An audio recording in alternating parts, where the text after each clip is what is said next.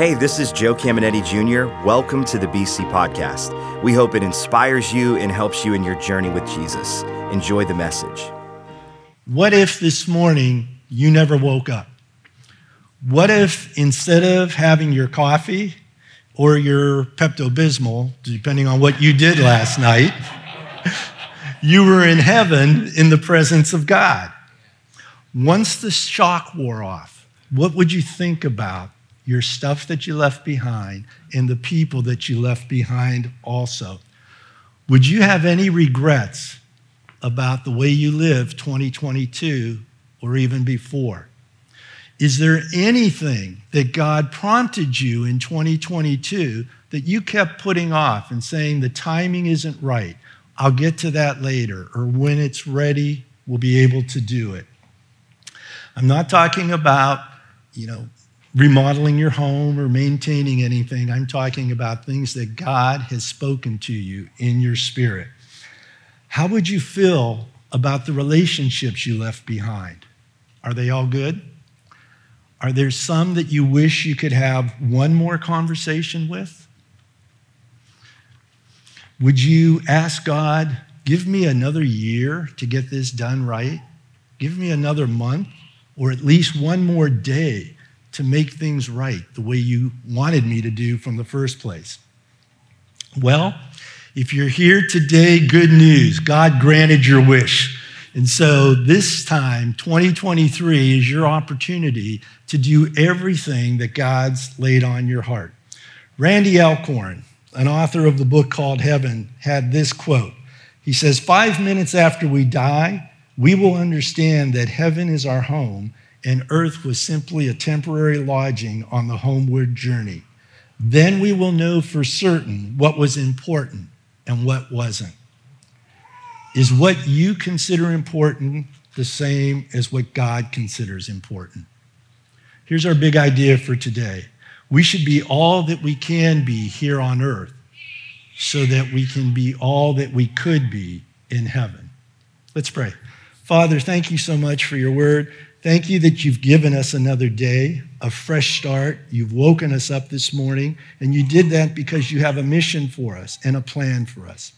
So I ask that you speak this morning to our hearts, encourage us in the beginning of this new year to run our race, to live the life you've called us so that we can bring glory to you and spend eternity with you. In Jesus' name, amen. We get one chance at life. Whether it's 20 years, 60, or 100, one, and it's over. And it's a very, very short time. And how we handle that one chance determines how we handle eternity. That's why it's so important, Paul says in Colossians, to make all our choices with eternity in mind, not the way we normally make them. The Apostle James said the same thing in this way. He says, your life is like the morning fog. It's here a little while, and then it's gone. And Solomon, the wisest man who ever lived, said, we all come to the end of our life as naked and empty-handed as the day we were born. When we recognize how short life is, we really make better choices. People think just because you get older, you get wiser, but I think you realize how short life is, and the stuff that bothered you before, it just doesn't matter as much anymore, because you're looking for something much greater. And so sometimes God gives us a wake-up call, no matter what our age is, to get us into that mindset. I want to share a story with you with a friend of mine who is an NDEer. Anybody know what an NDEer is? Someone that's had a near-death experience, okay? So Steve, who I had the privilege of meeting, was a pastor, began his church in 1997. It grew. It wasn't long before he had 6,000 members. And Steve was considered the grandfather of what you might have heard called servant evangelism. And so his church was built on that. He had all those responsibilities. He wrote 2 books regarding servant evangelism, and he was traveling the country helping other churches do random acts of kindness in their community in the hopes of bringing people to Christ. Steve had a gallbladder surgery scheduled, and in the midst of it, in one of the incisions, they hit his aorta and ruptured it and didn't realize it. And he was bleeding out the back. And he eventually flatlined. And Steve tells his story, and it's so common of all near-death experience people in surgery, is that he felt himself, his spirit, hovering up near the ceiling, looking down at what everybody was doing while they were trying to resuscitate him. And when he finally came back, like so many other NDEers, he was able to say who was in the room, what they said, where they were standing, and everything they did, to their amazement. But the part about Steve's story is this. In the midst of that, he has a conversation with God. And God says, your wife is praying, saying, we have young children. Please save his life. He goes, I have a question for you, Steve. What are the first and last names of the best friends of your children? And Steve couldn't answer it. And God said, I'm going to send you back, but I want you to understand one thing. If you miss the people I place around you, you have missed the purpose of your existence. Wow. It's not building a 6,000-member church and teaching people how to do random acts of kindness. It's my people. It's being with God's people and loving them. And so for those that have had a near-death experience or a close call of any nature, there's an urgency to life, not a fear of life, but an urgency to become more and more like Christ and to do all the things that he puts in our hearts to do immediately. There's intentionality there, or it never happens. You know, the Apostle Paul was very intentional when he had his experience, his blinding experience with Christ. Every decision he made from that point on was for one purpose. He was called to take the gospel to non-Jewish community. And so every decision he made, including being celibate, was for that purpose. That is devotion and that is intentionality. And he wrote it using these words from 1 Corinthians 9:24. He talks about a race. He says, don't you realize that in a race everyone runs, but only one person gets the prize, so run to win. All athletes are disciplined in their training. They do it to win a prize that will fade away, but we do it for an eternal prize. So I run with purpose in every step. I don't just shadow box. I discipline my body like an athlete, training it to do what it should. Otherwise, I fear that after preaching to others, I myself might be disqualified. Check out this photo here. Our experience in life determines our view of life. For 2 years, Paul was in house arrest with Herod in the area called Caesarea Maritime. This is on the Mediterranean seacoast. Herod had built a palace, and in the bottom of it was where Paul was under house arrest, as I said, for 2 years. This has just been uncovered in the last 30 or 40 years. They've been unearthing it. And so this is the view from the palace that they believe Paul would have had. And what was going on there is the Hippodrome. There's also a theater there. And this is where athletes trained for the Olympics and the Isthmian Games.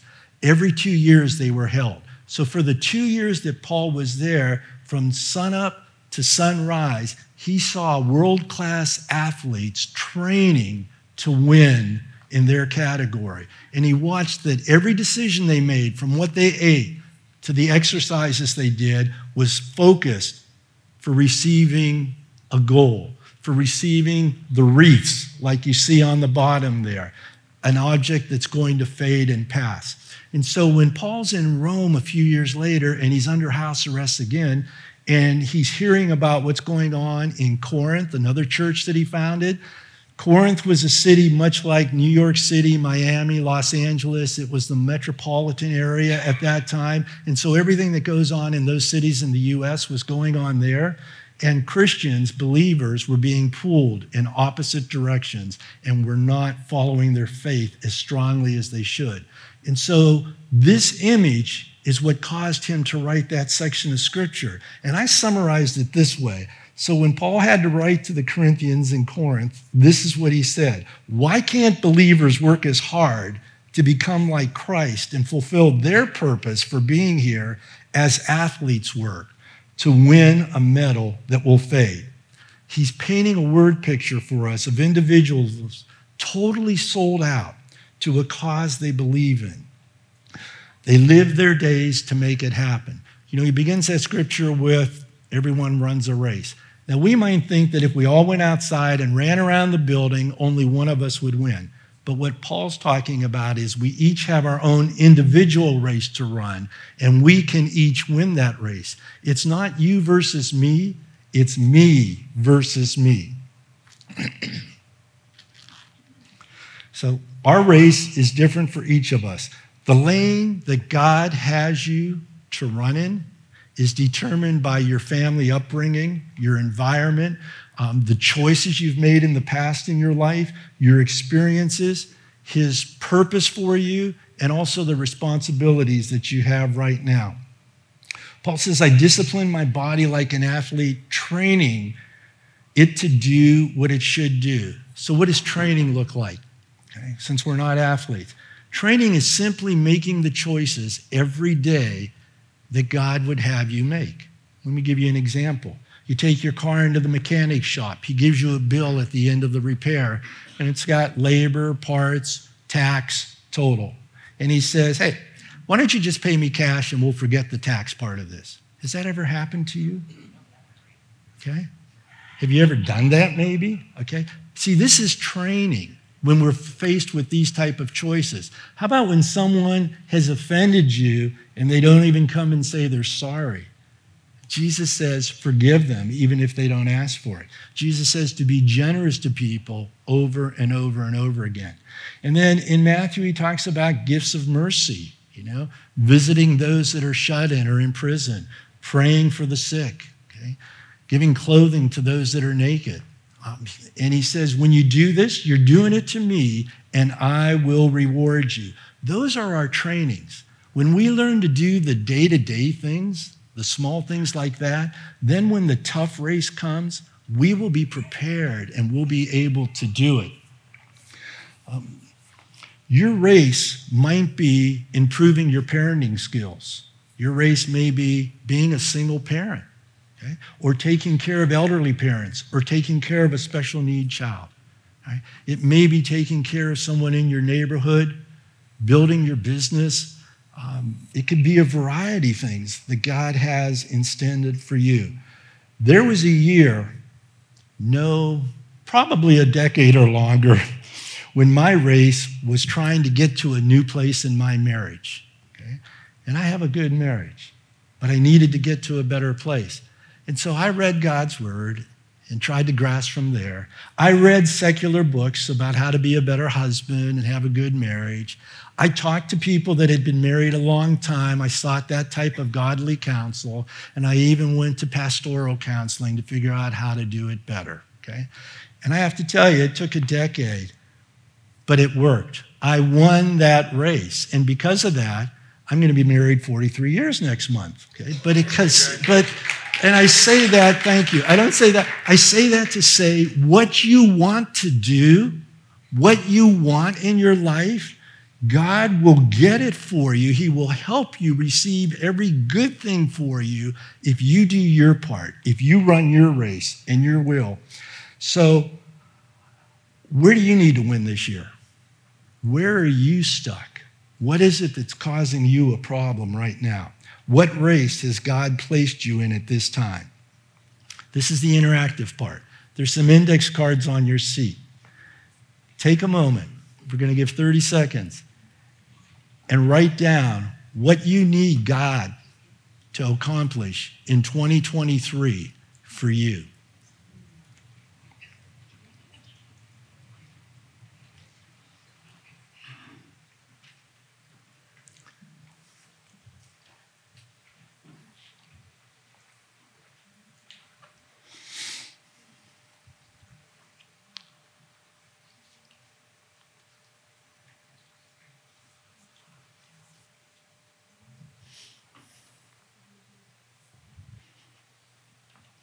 Don't be surprised if it's about a relationship.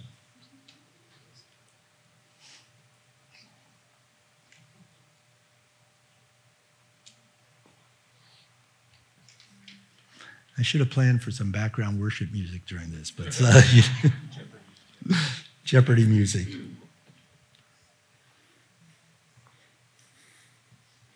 This is your resolution for God.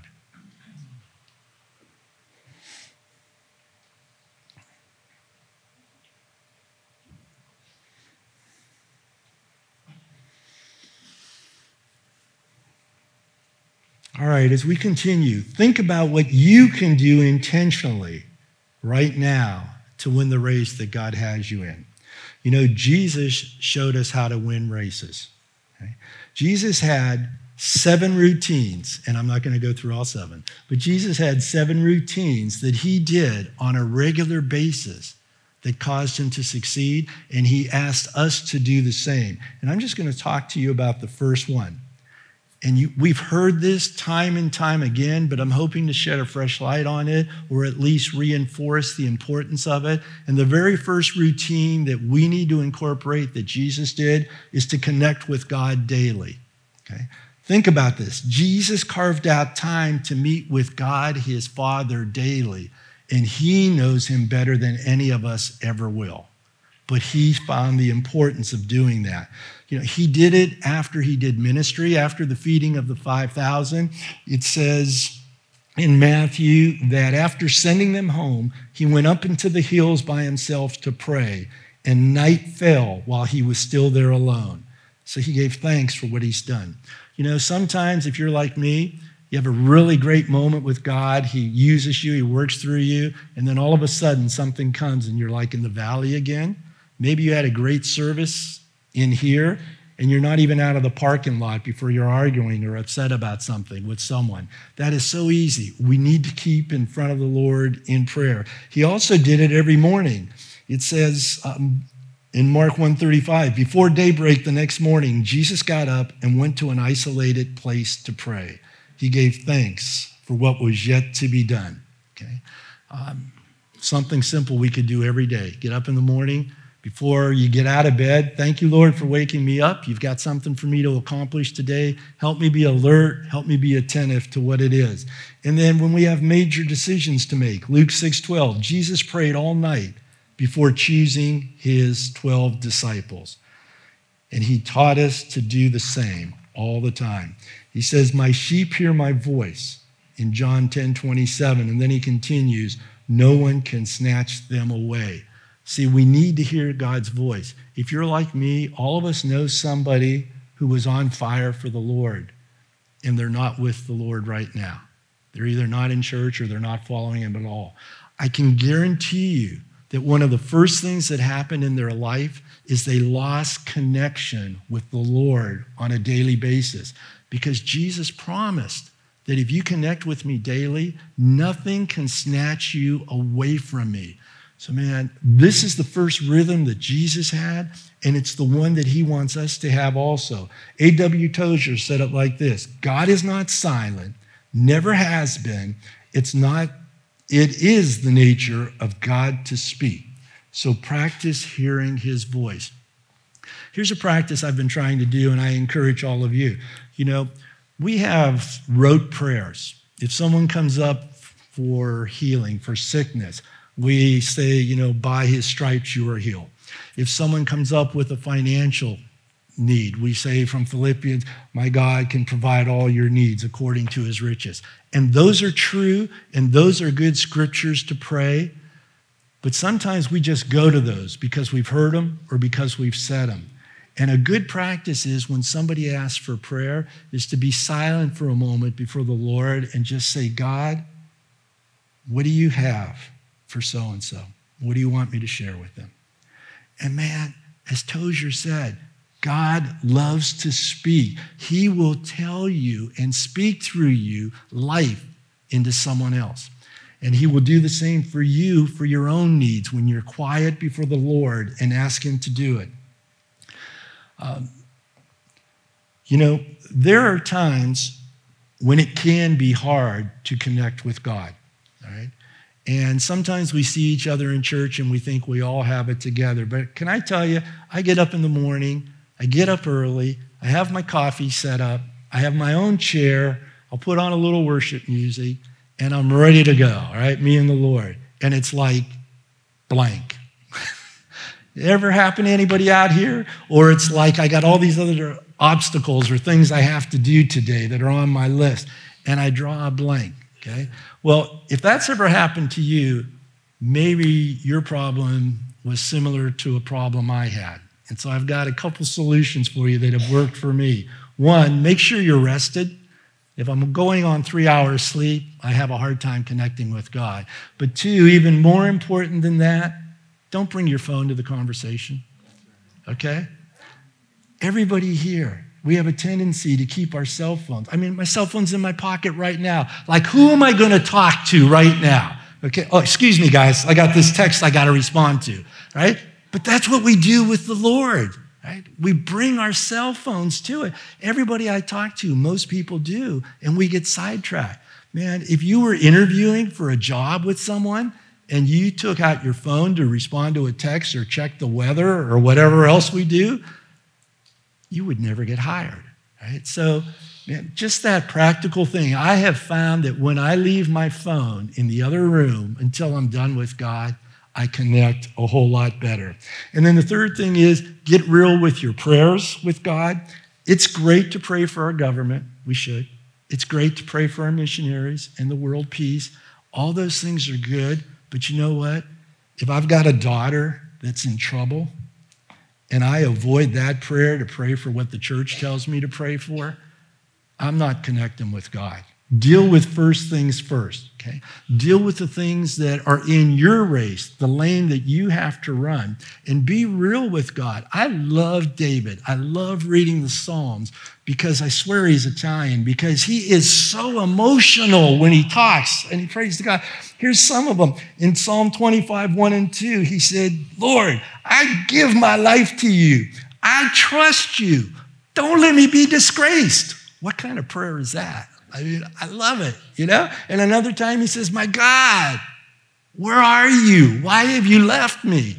Have you ever prayed like that? You ever wonder where God is in your midst? It is okay. In fact, it is good to pray that way when that's what's going on in your life at times. I remember when we were first married and there were financial difficulties and we needed a car, and we found that one of our young children had some musical ability, and we were trying to buy a used piano and all these things, and we just didn't have the money to do it, and we had committed to not borrowing any more money. And I remember being in the shower, just yelling at God, saying, where are you? Right? I'm doing all this, and that. I think I'm doing it right. I need a car.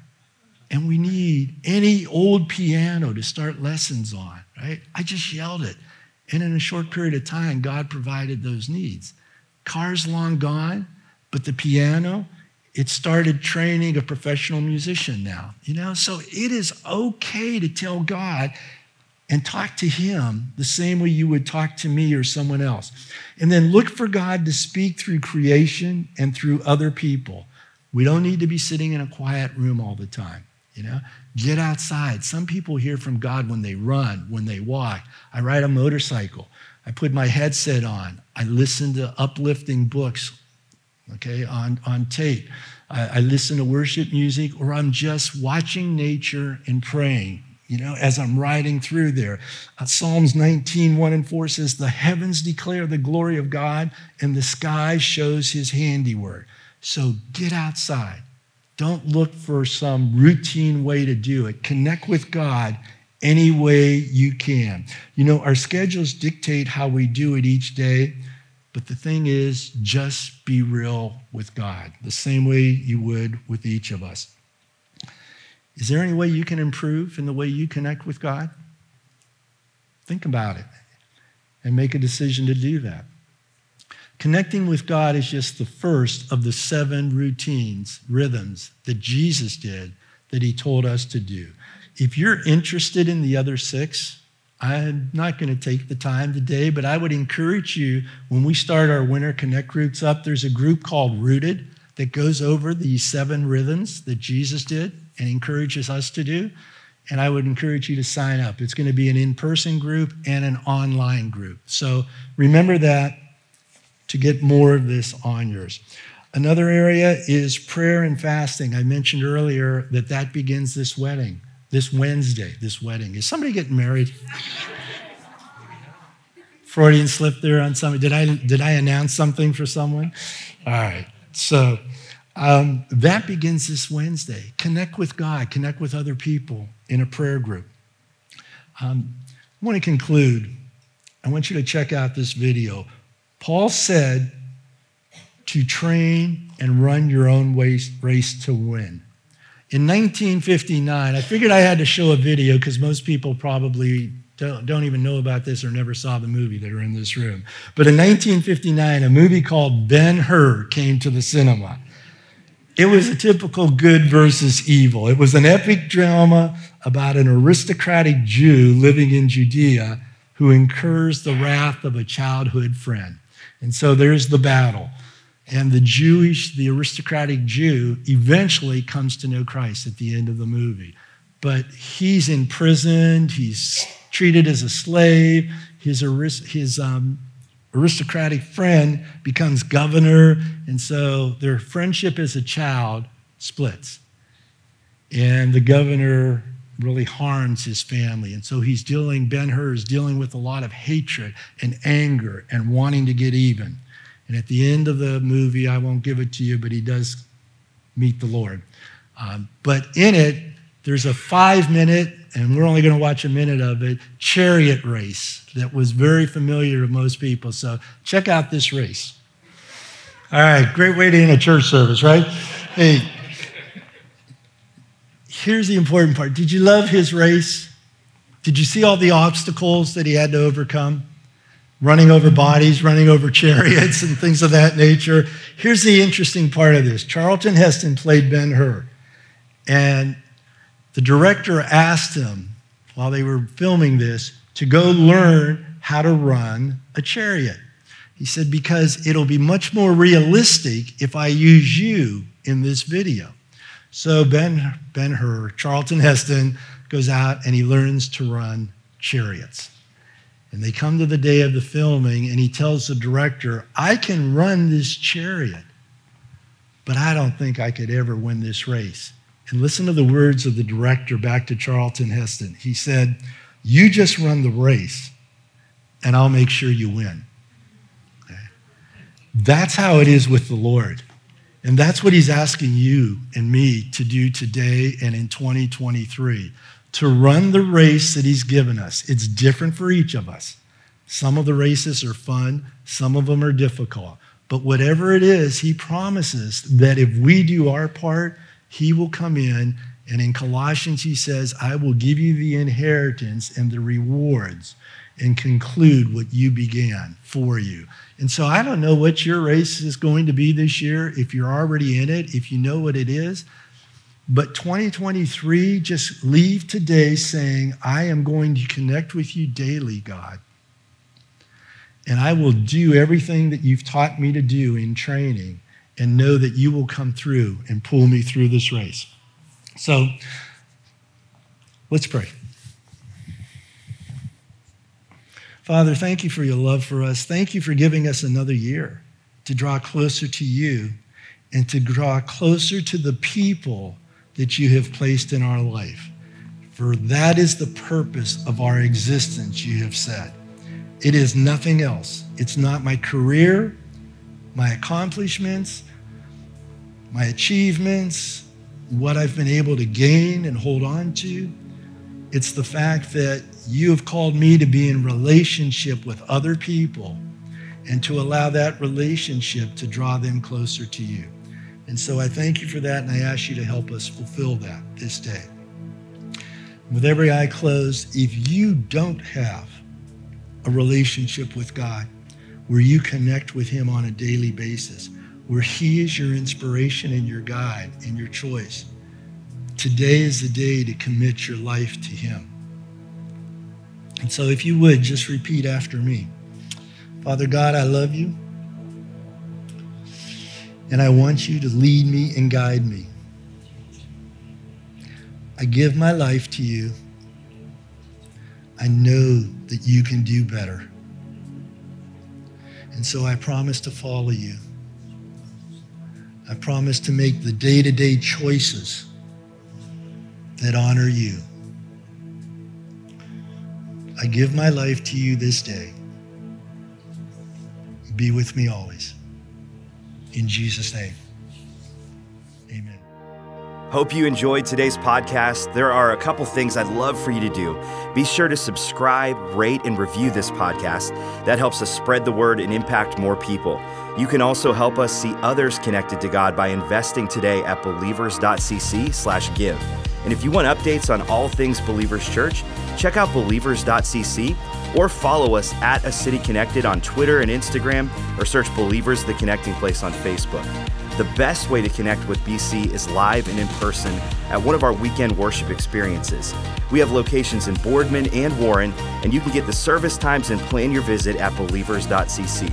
Thanks for tuning in to the BC Podcast.